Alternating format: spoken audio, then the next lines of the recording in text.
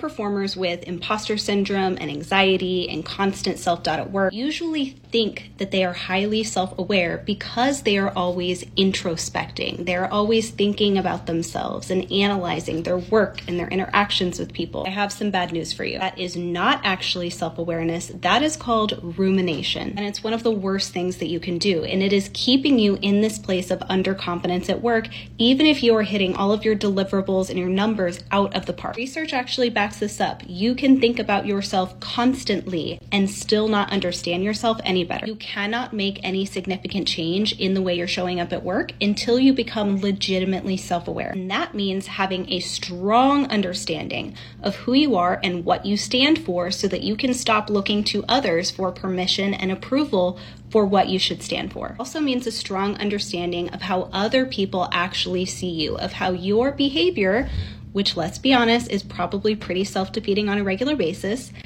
actually impacts other people. A lot of you don't realize how much you are broadcasting those insecurities to other people at work and how it actually tends to make other people uncomfortable. If you know this is you and you know this is one of the biggest things holding you back in your career and you want to change this as soon as possible, check out my HPOI program. But if this is something you want to try and do by yourself, the absolute best recommendation I can give you is to read Tasha Eurich's book, Insight. Start there. That is the book I used to start my journey and change my life. Shortcast Club.